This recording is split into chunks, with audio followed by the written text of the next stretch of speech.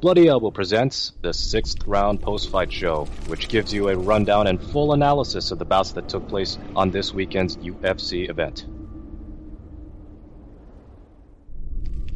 Hey everybody, welcome back to the 6th Round Post-Fight Show with me, Zane Simon, and my co-host, as always, Eddie Mercado. We're coming to you guys straight from the end of UFC 283. Jamal Hill capturing the light heavyweight crown with a dominating 5-round performance over Glover Teixeira.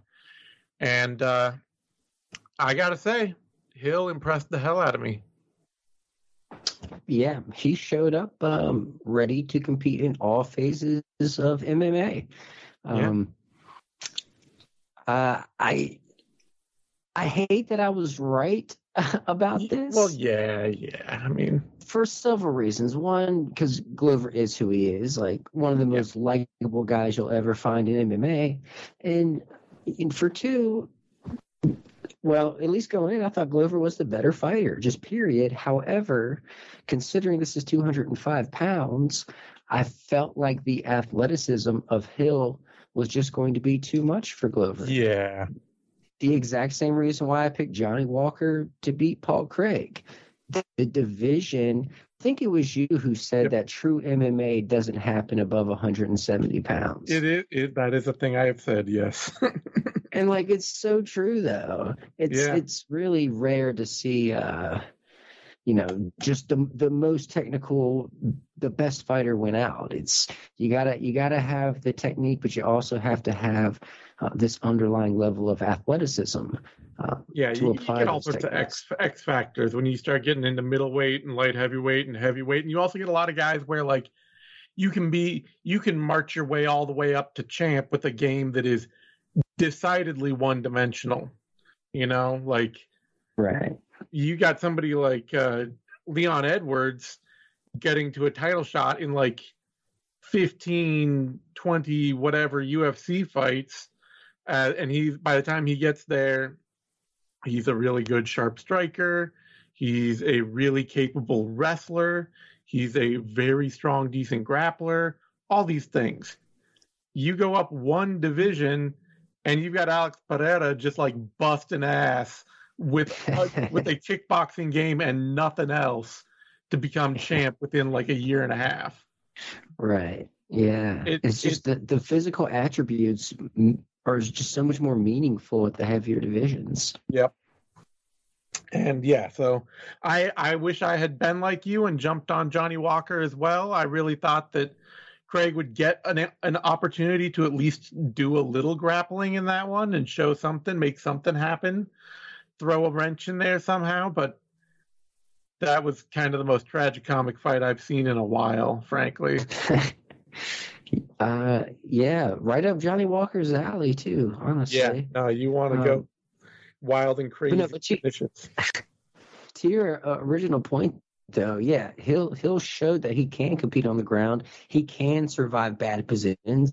Glover had him fully mounted at times, and he was able to keep his cool and find ways out of the bad situations and get back on his feet to where he can do his damage. And those straights, the head kicks, I mean, he was hurting Glover so bad. I mean, they should have stopped the fight in the 4th round. It was really getting out of hand, but Glover's just that tough. Absolutely. I mean, it is an amazing testament. It was one of those things coming in. Like, I'm picking Jamal Hill going into this to knock Glover Teixeira out. He's 43. We've seen Glover get hurt a lot lately in fights. But at the same time, I had to keep checking myself and be like, he's only been knocked out twice in his whole career, and the last time was 5 years ago. Going on 6 years ago by Alexander Gustafsson. Like, a lot of things can happen to Glover. He's even been submitted, but he is nearly impossible to knock out. And it's a testament to him and his toughness in this fight that Hill handed him his ass for 5 whole rounds. And Glover was still with it enough at the end of the fight to give a post-fight I'm riding off into the sunset retirement speech. Like, yeah. And I'm so happy that he is doing that and taking that route. Hopefully it sticks. Yeah. But it was like when Daniel Cormier retired after losing his belt, and it was like, if I'm not competing for the title, I don't want to do this. Yeah. And I mean, Glover had talked a bunch over the last year of this dream he's had, this vision that he would retire with the belt. And he missed his chance on that. And that sucks. But he got to fight for it, you know.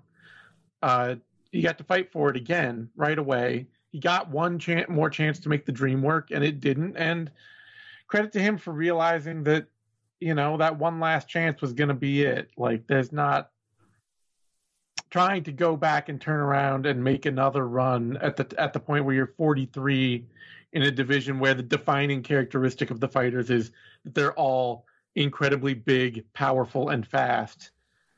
You know, all things considered, for a dude who just hung his gloves up at 43 and probably realistically peaked back with that first title shot he had in 2014. Right. Glover rode out on what really has to be considered a high note, like 3 straight title fights to end your career. You may have lost 2 of them, but that's a hell of a legacy. That's a hell of a time to step away. And being able to retire in Brazil, that's pretty cool. Yeah. So yeah, I mean, respectable career, became a champion. I mean, especially at the age he did it. What an amazing story. I mean, he gets a spot in the record books just for the age at which he captured the belt alone. So yeah. But yeah, man, credit to Hill, though. He showed up, man. He did what he had to do. He made all the right moves, positioned himself perfectly, right place, right time. The draw happened, you know, with Ankalaev and Blachowicz, which, I mean, talk about the planets aligning just right. Yeah. I mean, good for Hill. And what's great for us is he kind of skipped the line. Like, he hasn't fought any of the contenders there in the rankings. So we got a ton of fun potential fights coming up. So this is great for the division. No, it really is. And it'll be fascinating to see what Hill can do going forward. Because, I mean, the thing, other than the cardio being a big thing, I got to credit for Hill and his stick-to-itiveness and his willingness to fight. The big thing he showed that is really going to keep him live in every fight he's in. Like, I don't know, you know, I would probably favor Yuri Prochazka over Jamal Hill if they were to fight. And maybe Magomed Ankalaev as well. Right. But the thing that's going to keep Hill very much alive in those fights is just how goddamn tough he is. Like, this dude took some heavy shots. Glover Teixeira got all the moments he needed to win this fight against Hill. He landed the bombs.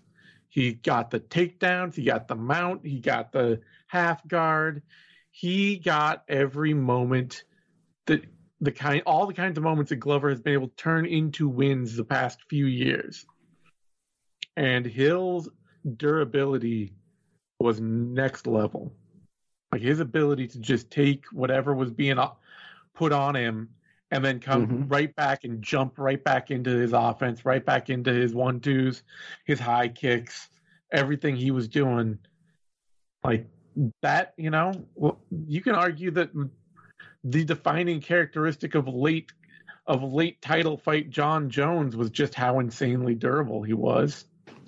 Yeah, durability and willingness to throw down the pipe. Yeah. Just throw your punches straight and don't get too crazy with them. And they really do serve you well late in fights when everyone's tired. You know, if you have those mechanics built in, it's really going to serve you well. And honestly, Glover struggled so much to take him down.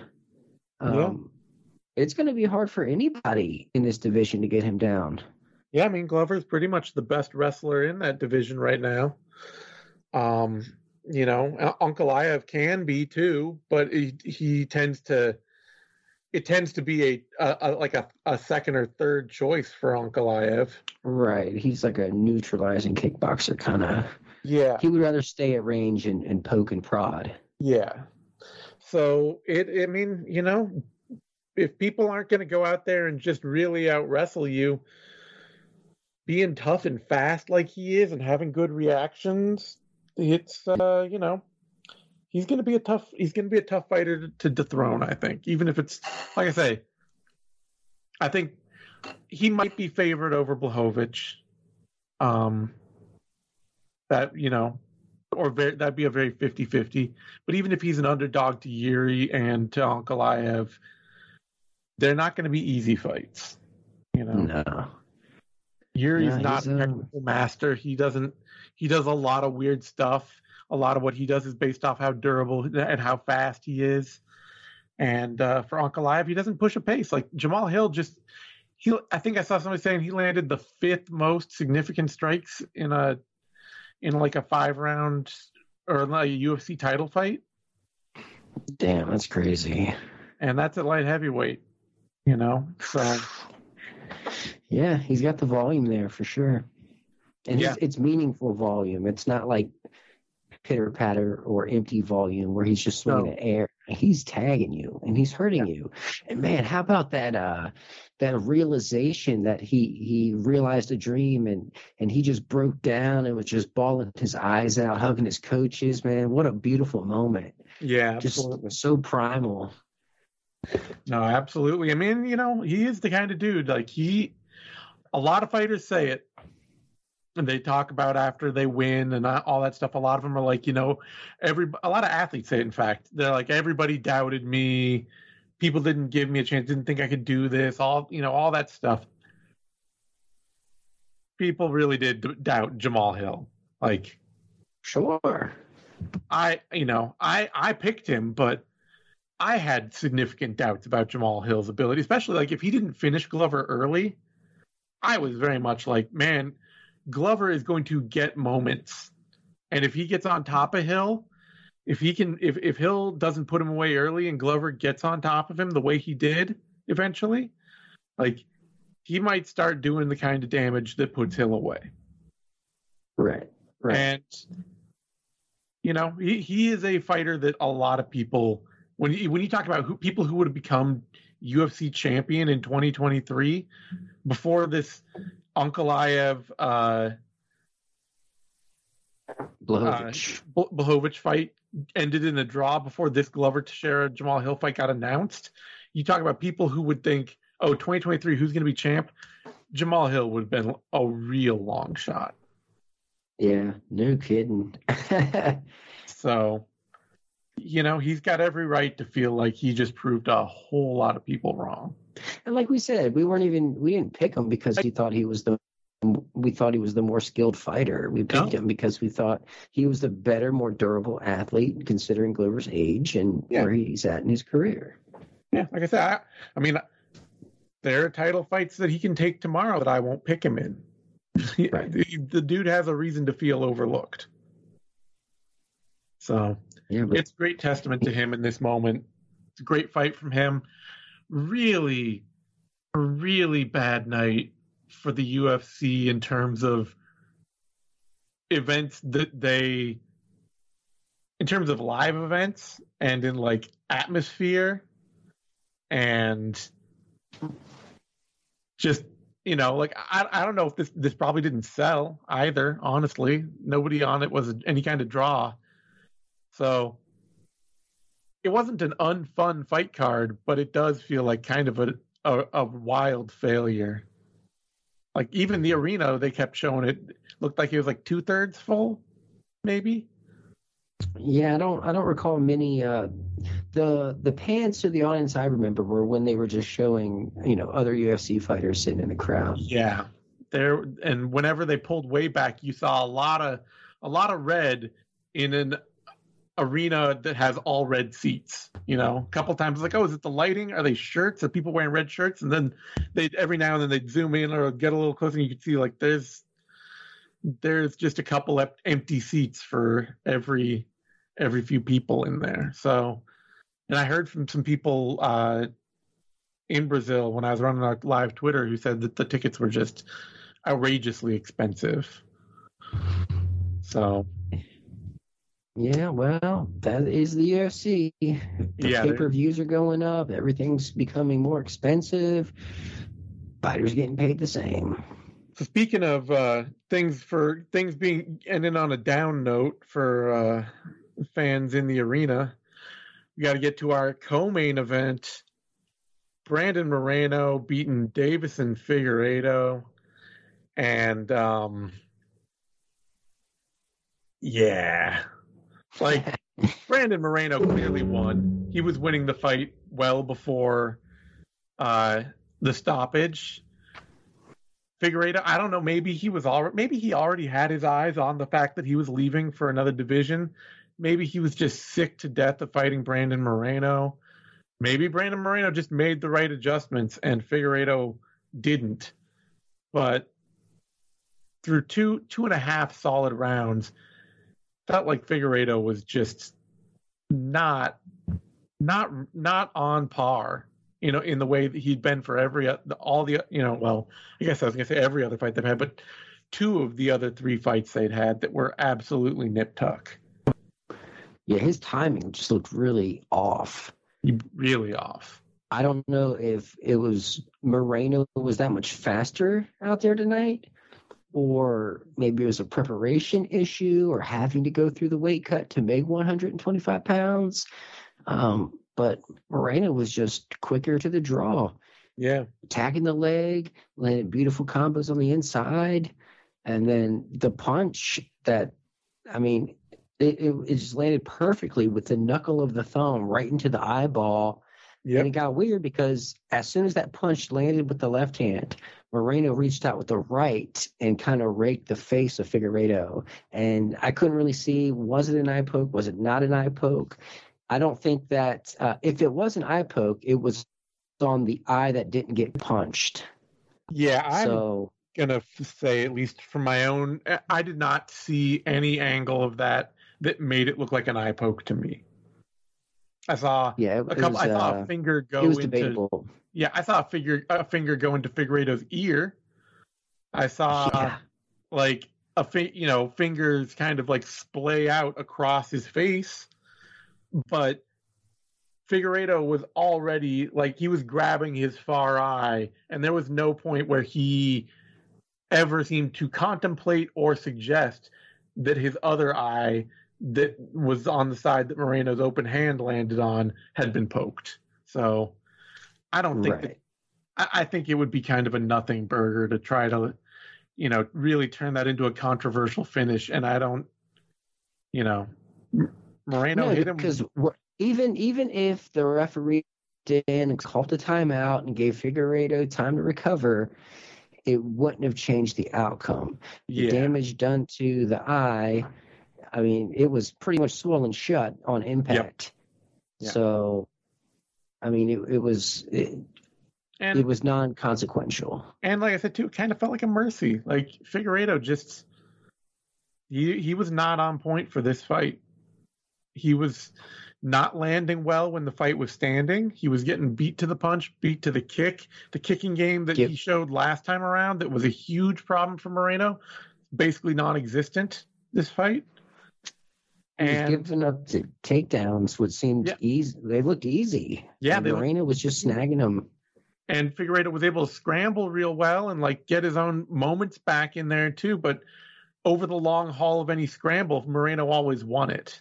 It would never felt like Figueiredo could find any point where he was exercising any control on the bout at all. So, yeah, he could have some argument that he feels like it was an eye poke at the end of it, but nobody's going to listen to that. He got beat and he's leaving the division. So what are you going to do? You're not going to run it back.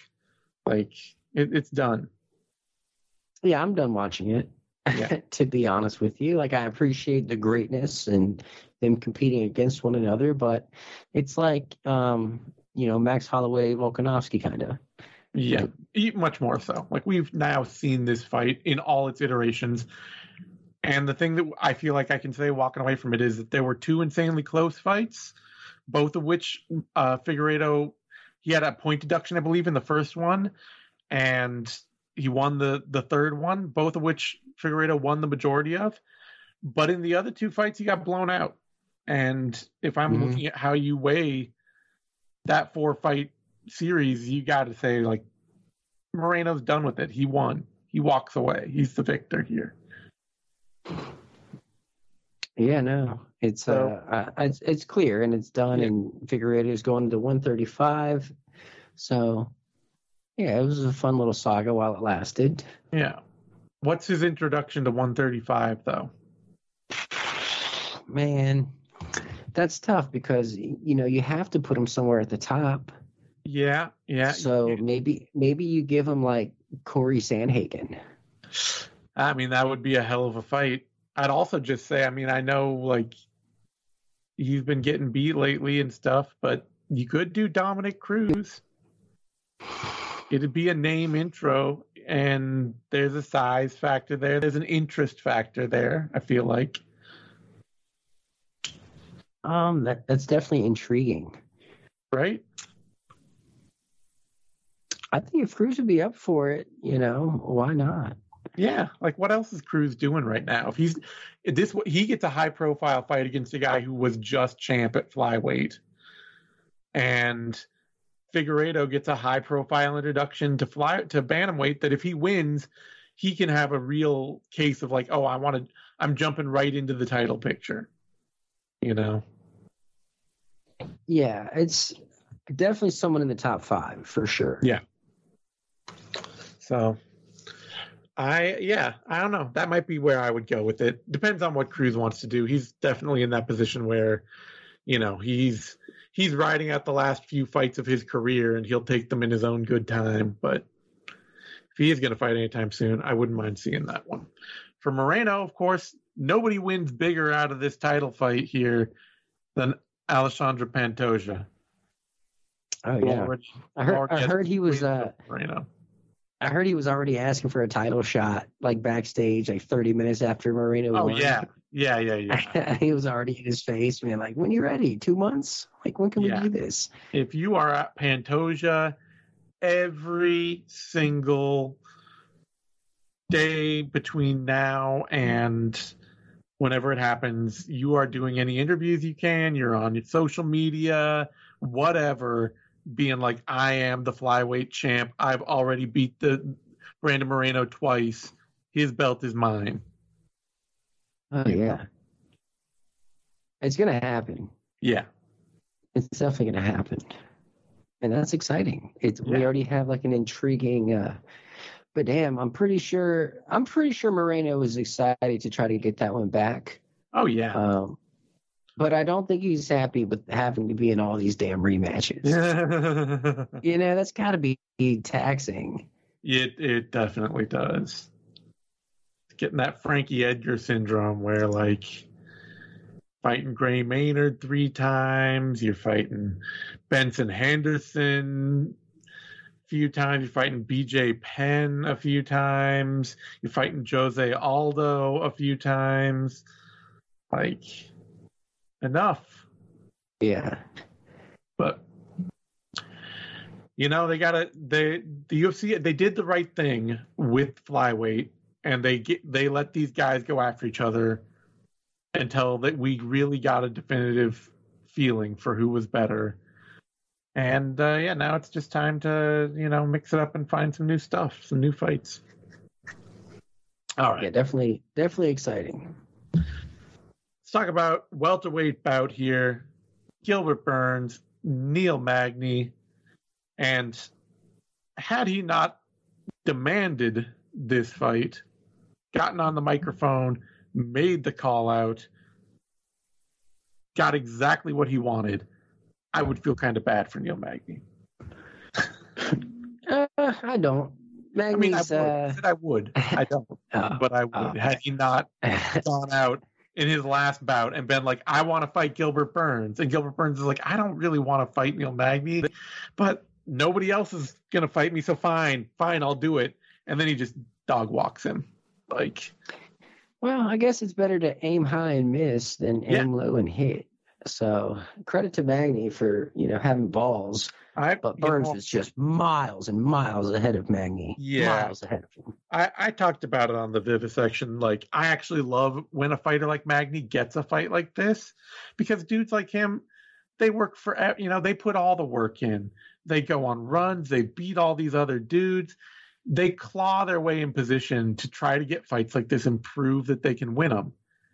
And it is worse to never know what you could have done had you gotten the fight than to get the fight and lose it.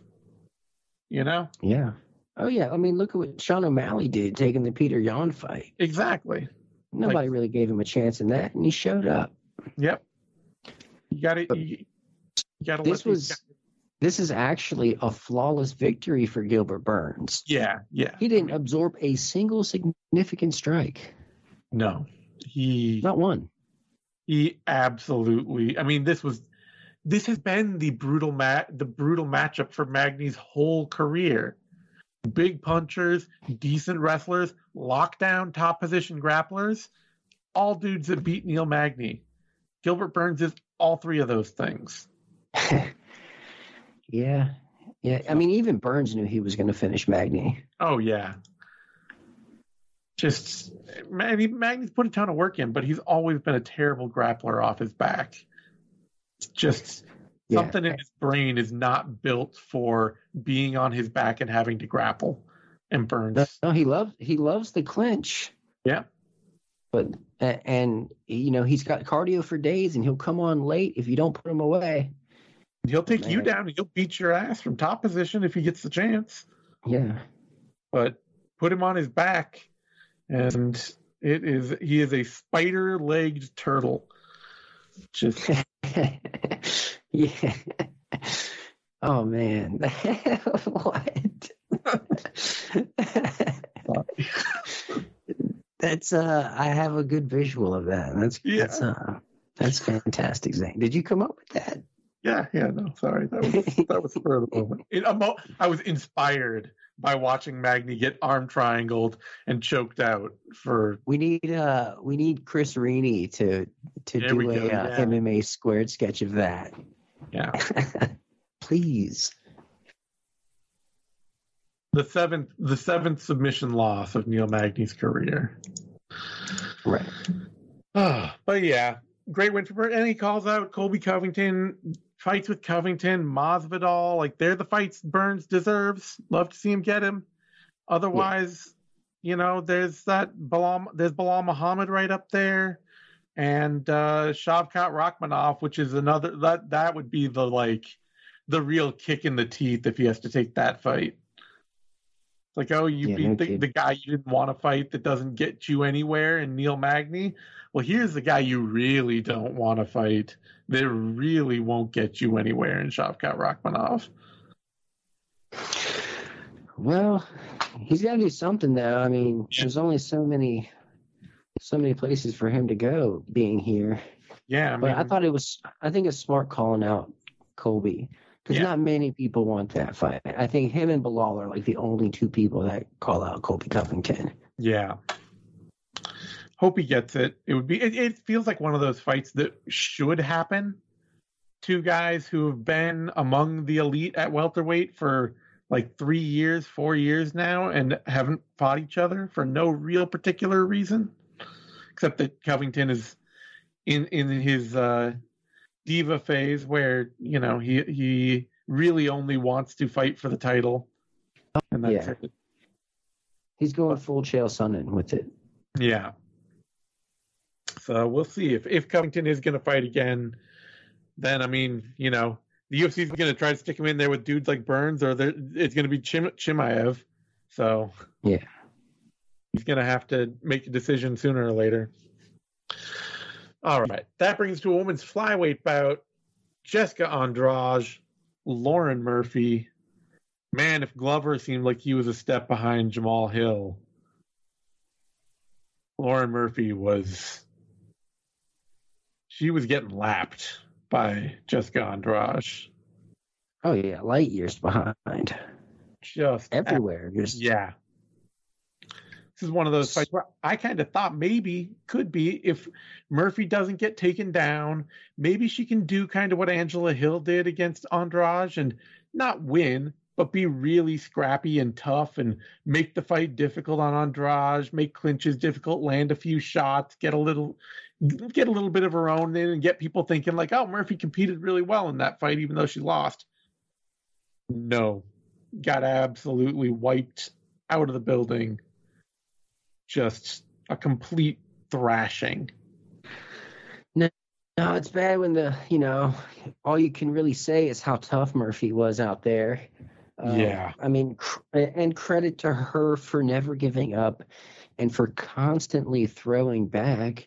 Yeah. She religiously pumped her jab. She kept pawing with it, but she wasn't really connecting with it. She wasn't getting the respect with it. It was just kind of a formality after a while.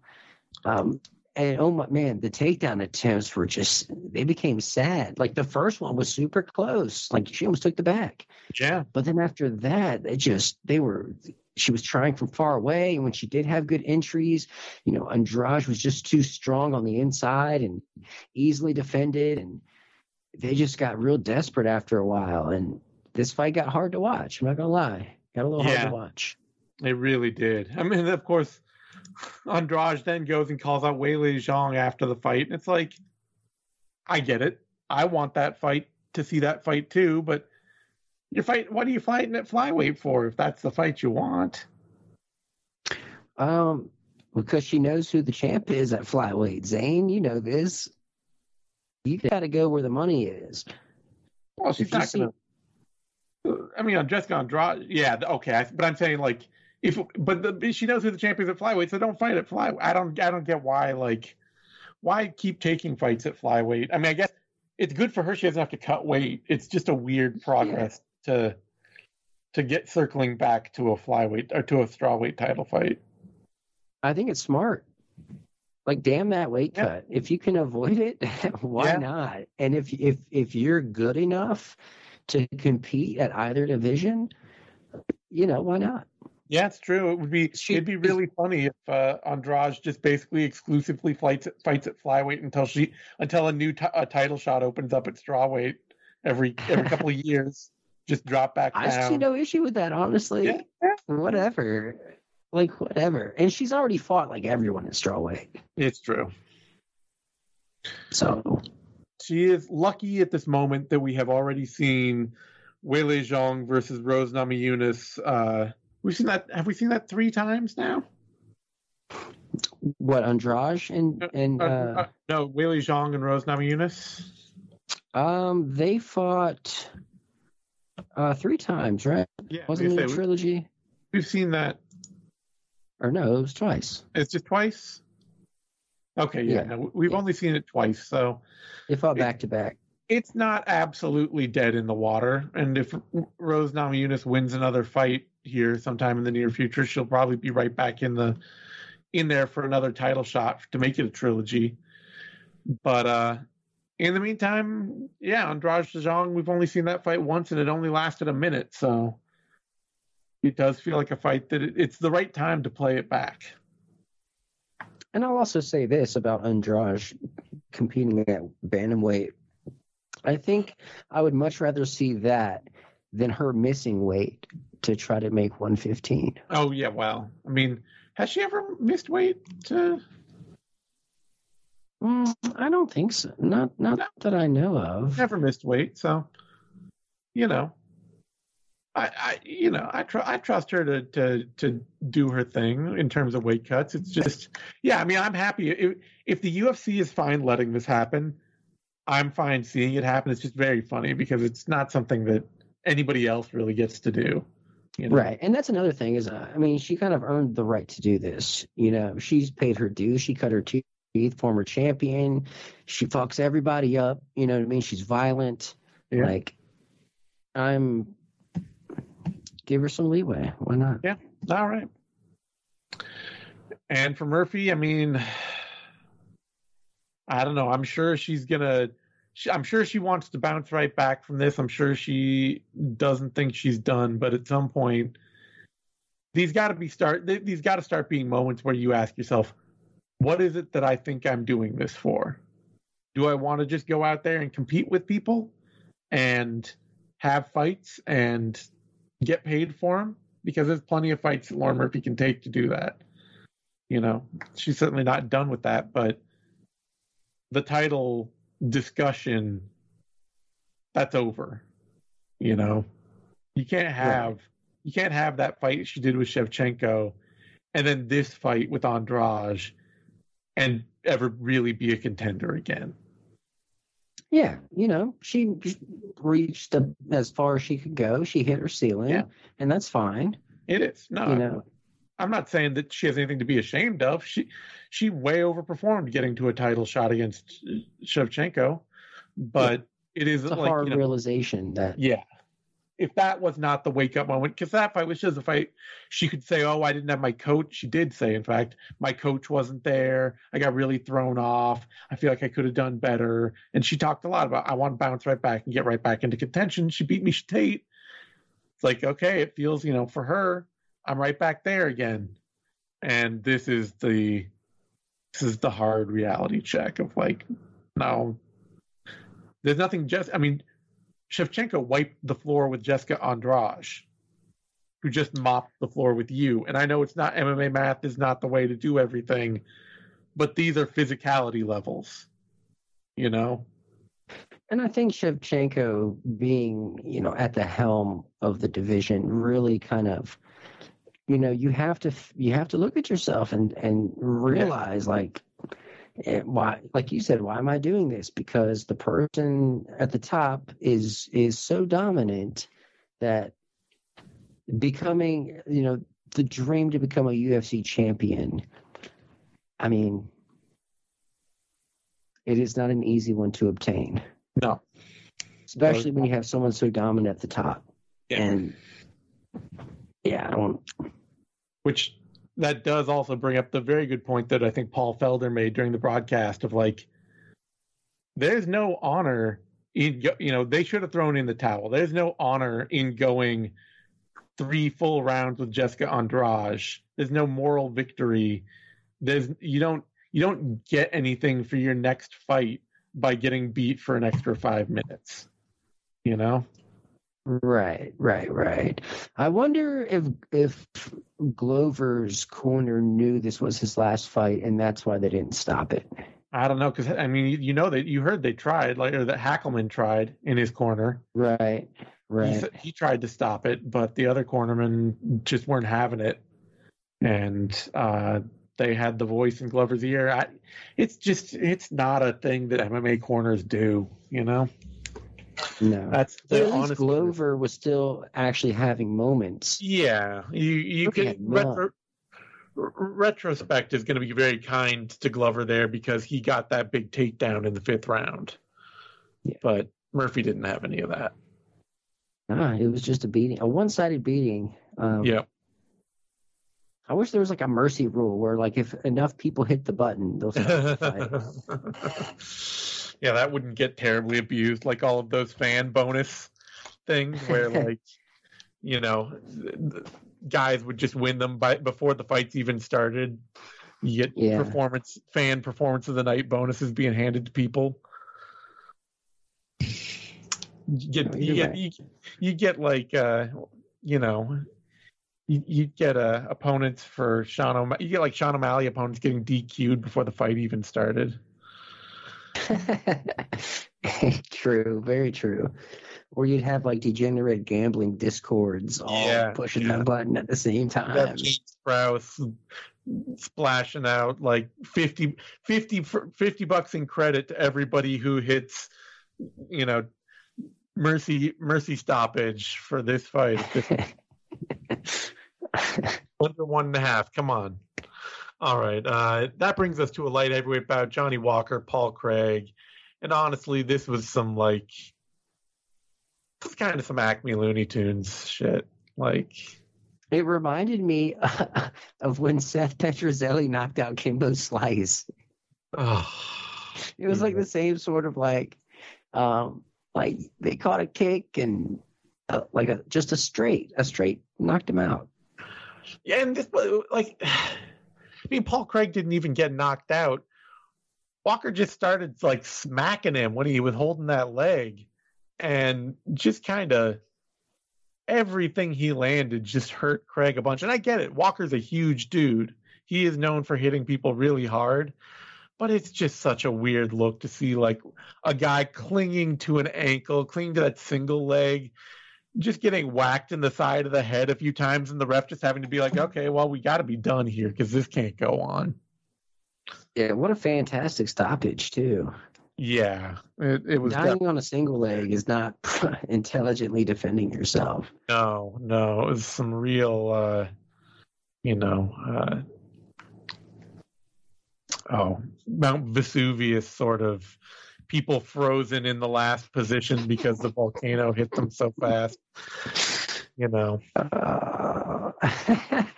Like, no, it was bad. It was like, you have like your little niece like sitting on your foot. And you have to like walk around with them. Yeah, it was miserable stoppage for Paul Craig. Another win for Johnny Walker, keeping him fully in the midst of being able to do more cartoonishly violent things in the light heavyweight division for the immediate future. And I gotta feel like too now, like I know it'd be win or lose it, but you got to turn around and match Johnny Walker up with Volkan Oezdemir. Yeah, sure. That'll be a weird fight, right? Just feels like the right goofy violent fight to make right now. Definitely weird. It's going to be sticky. Yeah. But yeah, I feel like it's cool if you're a specialist at 205 pounds, you can win a lot of fights. Mm-hmm. However, that doesn't trump athleticism. No, I mean, it just doesn't. Jiu-jitsu is a magic bullet at light heavyweight. There are very few guys in that division who grapple really well and don't make a lot of big mistakes. But that doesn't mean that you don't. If you're a BJJ guy at light heavyweight, when you lose, you are going to get annihilated. Right. You just, we all remember Anthony Perosh, the hippo.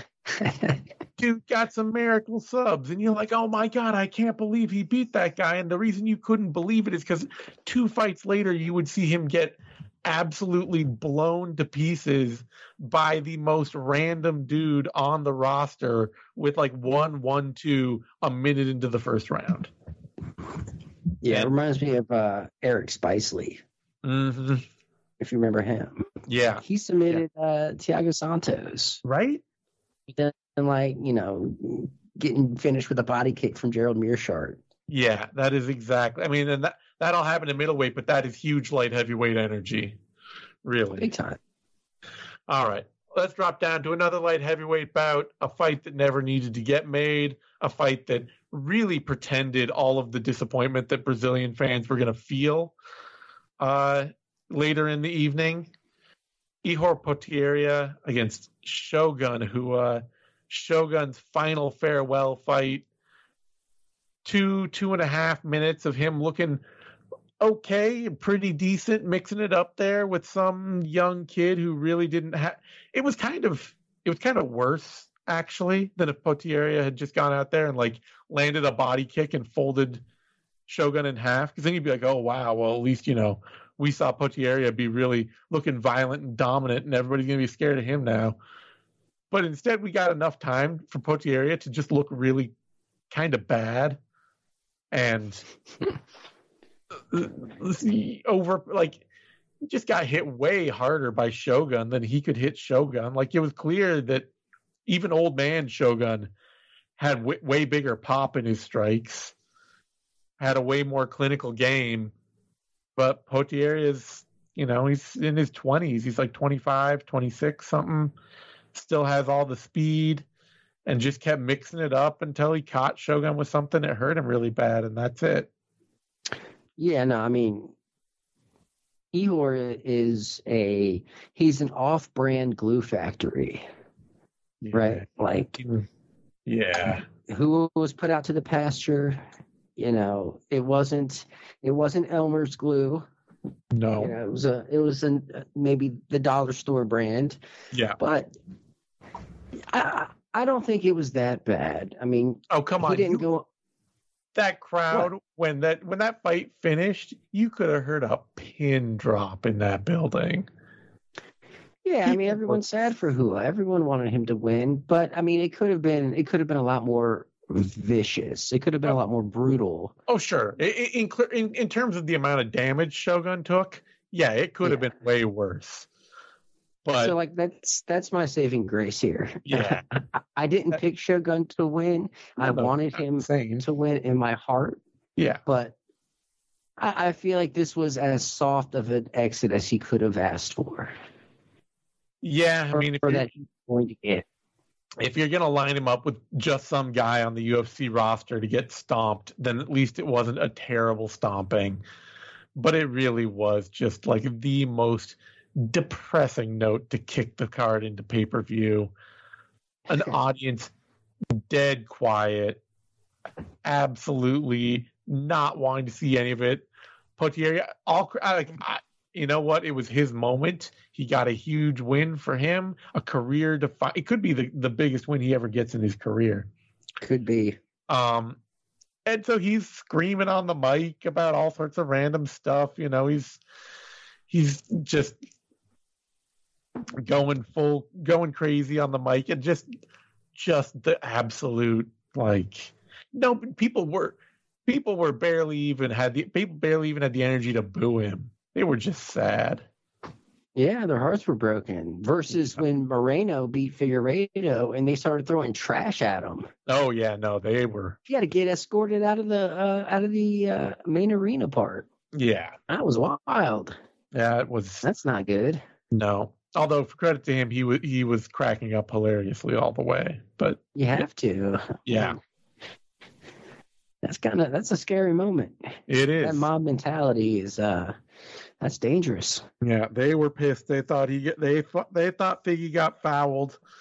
He didn't, but you know, especially in a live crowd, you can't tell people that. All they can do is see the jumbotron. They don't even get they don't even get the booth talking. Right. You're there live. All you do is see it, and that's it. At least Potieri was respectful. Kinda. No, how was he not respectful? He did that little dance afterward and all that. And then he.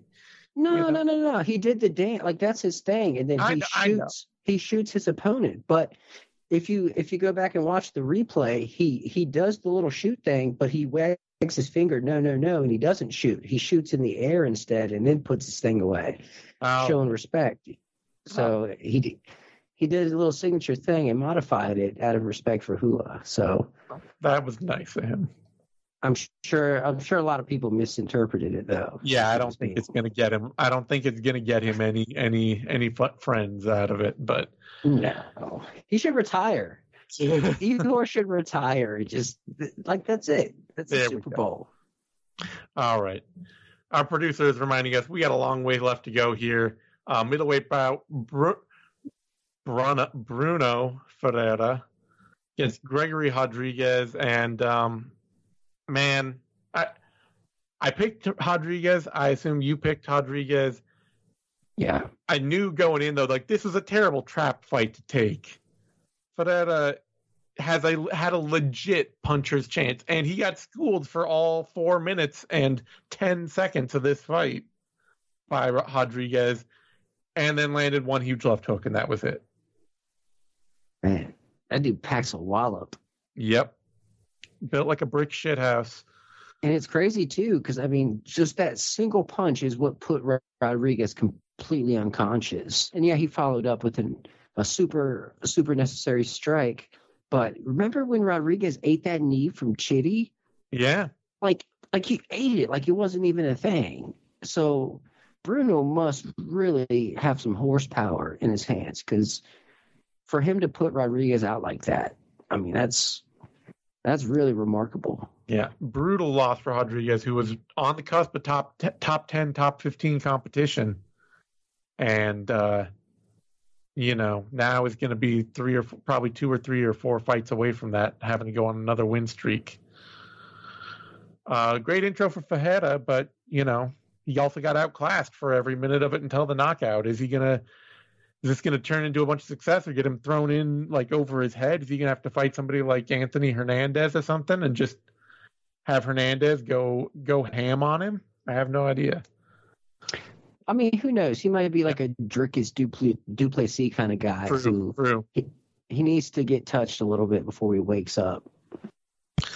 All right. Well, that brings us to a lightweight bout. Thiago Moises, Melquizio Costa, and good fight for Moises, honestly. No, he looked great everywhere. Yeah. His boxing was crisp. His takedowns were there. Top control was there.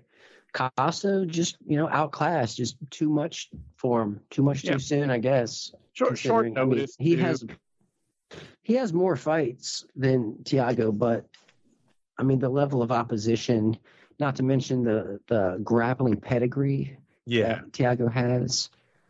The dude's world class. Yeah, and I thought too, like especially coming in on short notice like he did, you're much more apt to not be ready for somebody's takedown setups and stuff like that, and the nuances of their game. Costa really just had to go out there and try to go wild and see if he couldn't make something magical happen, and he couldn't. He's a fun action fighter. He'll be a fun addition to the UFC for as long as he's around. This was a big ask on short notice. Yeah. All right. That brings us to a welterweight bout. Gabriel Bonfim and Munir Lazzez. Lazzez taking home tonight's Extreme Brain Thinking of the Night award for absolutely walking himself right into a first minute submission loss. Yeah, we always bitch about guys jumping the guillotine, but it's not crazy if it works.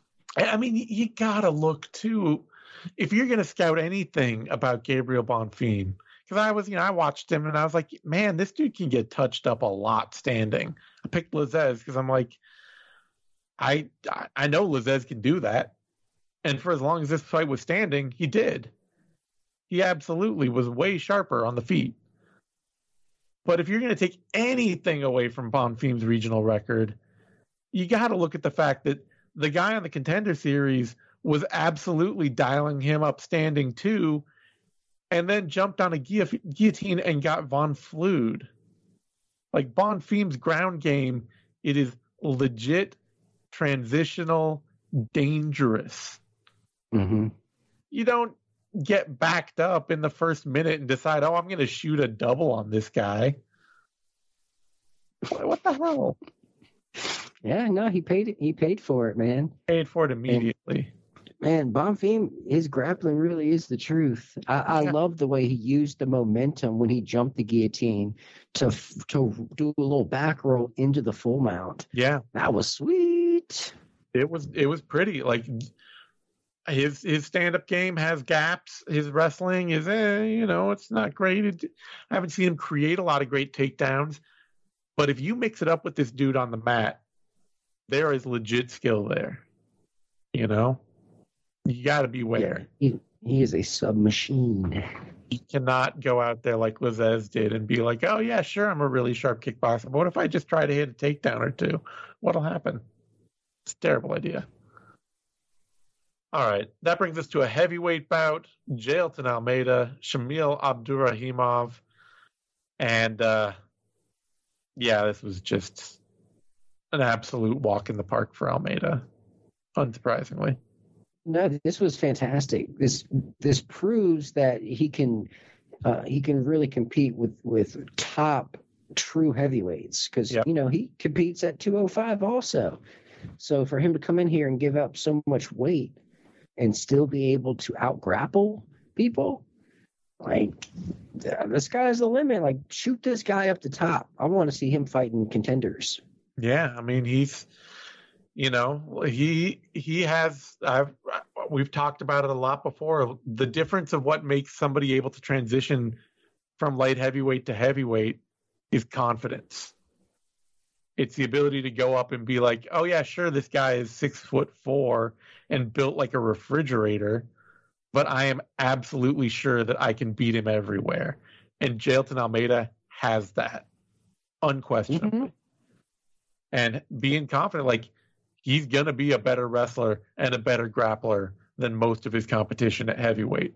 Pretty much all. And let's not forget about the dad energy that he brings to the table. That's that what you I'm must saying. have if you want to succeed at the big man division. That's what I'm saying, is that you got to have that dad confidence of like, doesn't matter how large my son is, I can always dunk on him. And Jailton Almeida, that is absolutely the energy he has. Which is why I want to see him fight heavyweight's largest adult son, Alexander Romanov. Sure. A man literally built like an ambulatory refrigerator. No, the dude's a hoss. And a huge wrestle grappler. So you put those two in the cage together, what happens? You know? I want to see it. Yeah, honestly, I will watch Almeida fight anybody. Mm-hmm. He's must-see. Like, you have to. He's so dominant. And, like, how are these guys going to stay on their feet? Yeah.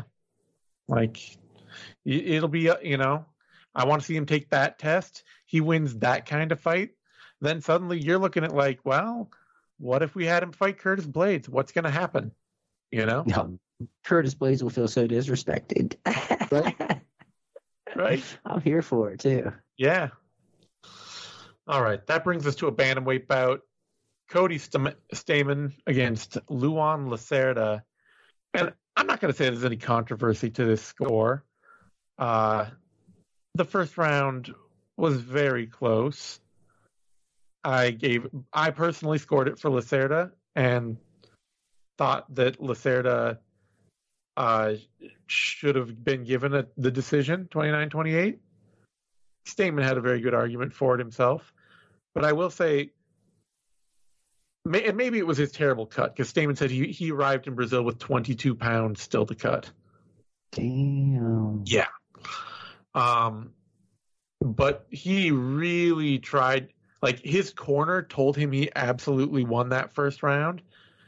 And then Stamann absolutely just coasted out that third round. And it was one of those fights where it's just like, man, this is an ugly fight for a borderline top 15 dude fighting somebody in their debut. Mm-hmm. You know? Maybe it was the cut and the travel and the jet lag and all that, but hearing that afterward, it could have been the cut, but it was not an impressive performance from Stamann. I thought he looked okay out there. I mean, he looked real nimble and light on his feet and was doing a really great job early on of sticking and moving. And, you know, I thought he looked decent out there. It wasn't until the third round that he really hit the wall and really just got on his bike and sort of really went after it. But I don't think it was that bad. I thought he did okay. I mean, but like he did okay if you're just talking about guy who stays in the UFC. But if you're talking about dude who was fighting Merab Dvalishvili to a close decision or to like a hard fought 3 rounds a couple fights ago, this was not that kind of performance. Like, all this tells me is that Merab Dvalishvili absolutely wipes the floor with you every single time. I think Lacerda had a really good fight too. He did have a good fight. I mean, maybe we're underselling, you know, his skill set. Maybe. I'm just, you know, I think this was an opportunity for Stamann to show up bigger and better, and he didn't. So, I don't know. I don't want to be hard on the guy. He got to win, but it was really close. There was also apparently he was talking all fight week about how he was going to, like, you know, send Brazilians home with their hat in their hands and make them pay for all of their talk and all this stuff. And it's just like, and then you turn in this fight. What are you, Sean Strickland now? Serial killer outside the cage? So, I don't know. Whatever. Guess there's worse places to be. Yeah. All right, that brings us to a lightweight bout. Ismail Bonfim, Terrence McKinney, and I picked Bonfim going into this, and my feeling was he's a hardened vet. He's a survivor. He's tough to put away. he'll wait McKinney out. He'll get hurt. Maybe he'll get hurt early, but if he survives, he can turn it around against McKinney, who always fades. And instead, he just went out there and schooled McKinney for every minute. Didn't have to make him tired. I don't think McKinney really even got gassed. He just lost. He just got shellacked. Yeah, I picked Bonfim also. I think mainly because McKinney is so explosive, but that explosiveness really it masks a lot of his defensive lapses. His striking. Yeah. And Bonfim is a banker. He is someone who will bite down and throw everything into one strike. And he was catching McKinney in those moments where he was maybe leaning back instead of putting up a high guard. And McKinney was just getting tagged up left and right. And then Bonfim just made the perfect read, throwing that jumping switch knee.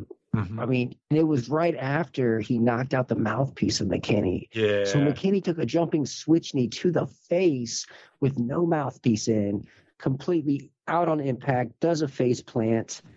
I mean, I would say candidate for knockout of the year right here. Yeah, so far, definitely. But the thing is, too, like, he didn't just outstrike McKinney, take advantage of McKinney's defensive holes there. He out-wrestled him and he out-grappled him, too. Yeah. This was a comprehensive ass-kicking from Ismail Bonfim. What a debut for the Bonfim brothers. Yeah. Holy smokes. And Ismail, I love his game a lot. I have questions still about Gabriel's game. His striking and wrestling, I have questions there. But Ismail, he got to the UFC. He's been at this game for 10 years now. He's still only 27. But he got to the UFC at just the right time. Like, he is a complete version of himself right now, pretty clearly. Yeah. Drew Dober didn't have that easy a time with Terrence McKinney. True. All right, that brings us to a welterweight bout. Nicholas Dalby, Warley Alves. Probably no fight on this card made me happier, especially a fight I was totally wrong for, than Dalby going out and just taking it to Warley Alves, putting the screws to him, and beating him for a decision. Love it. Yeah, it seemed like he just had more will out there, and just the dog in him, just willing to keep going forward no matter what. And but he started not the prettiest fight. No, not the prettiest fight. Like, you would never in 100 years convince me that it would be Nicholas Dalby starting fast and Warley Alves winning round 3 with a late surge. Never would have seen that coming. No. But Dalby came to bang. Yeah. He knew what he was signing up for, and Alves is no easy fight, that's for sure. I mean, there was one point where he was considered, one of the top prospects at 170. Yeah. Been treading water ever since, but I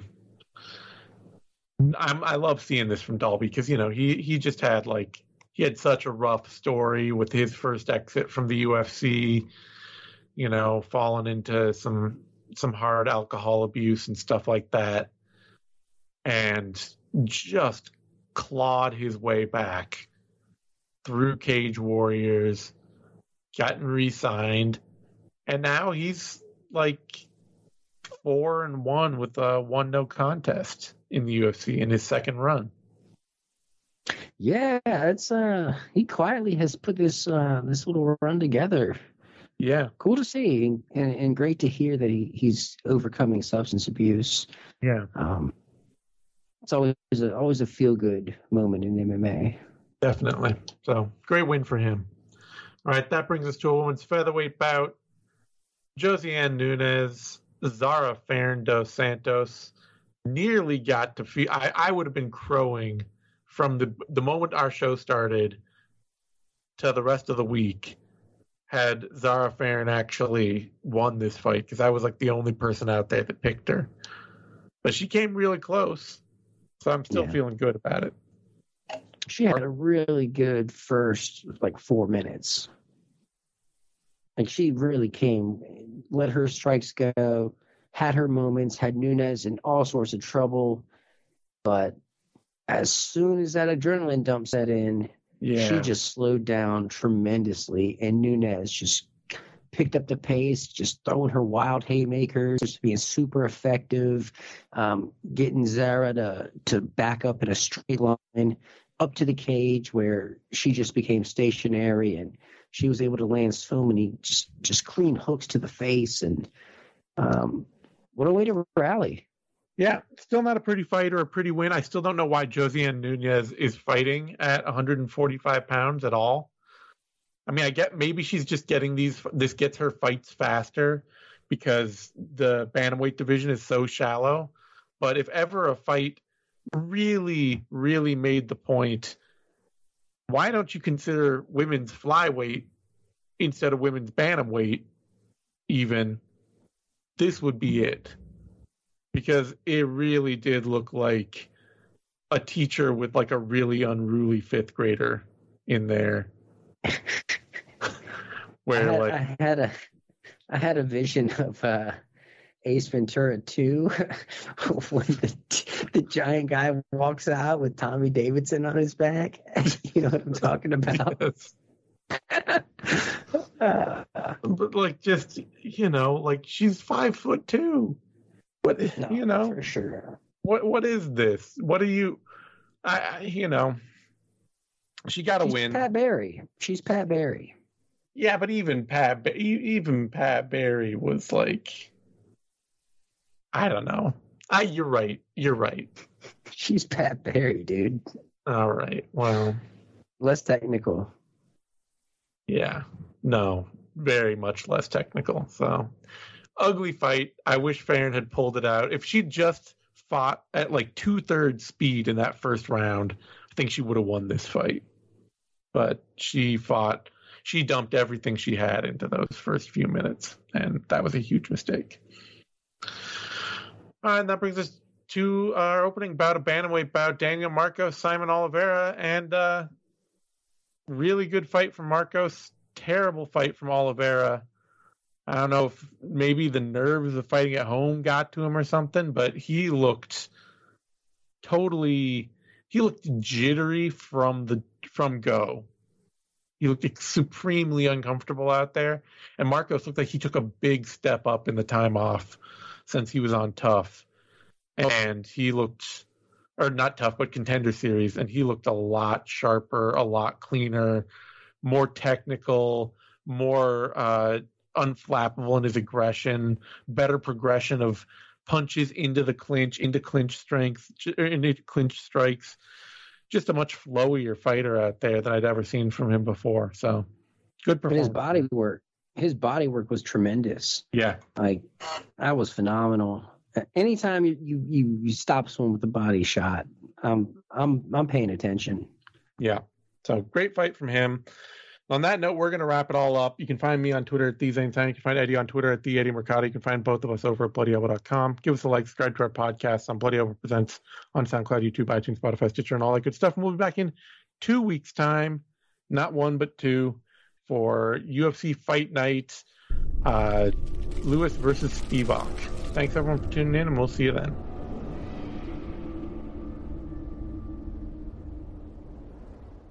Thank you for tuning in to this Bloody Elbow Presents production. To check out more of our content, subscribe to our YouTube channel, which is titled Bloody Elbow Presents. We're also on SoundCloud, Apple Podcasts, iHeartRadio, Stitcher, Spotify, TuneIn, Overcast, Player FM, and Amazon Music. Just search for Bloody Elbow Presents and you'll get brand new shows throughout the week, including Care Don't Care, the Level Change Podcast, the MMA Vivisection, the 6th Round Post-Fight Show, 6th Round Retro, the MMA Depressed Us, Crooklyn's Corner, exclusive fighter interviews, show money, guest podcasts, the Hey Not the Face podcast, and radio-style play-by-play for every UFC pay-per-view. Be sure to follow us on Twitter at Bloody Elbow, Facebook at facebook.com/BloodyElbowBlog, and as always, on BloodyElbow.com.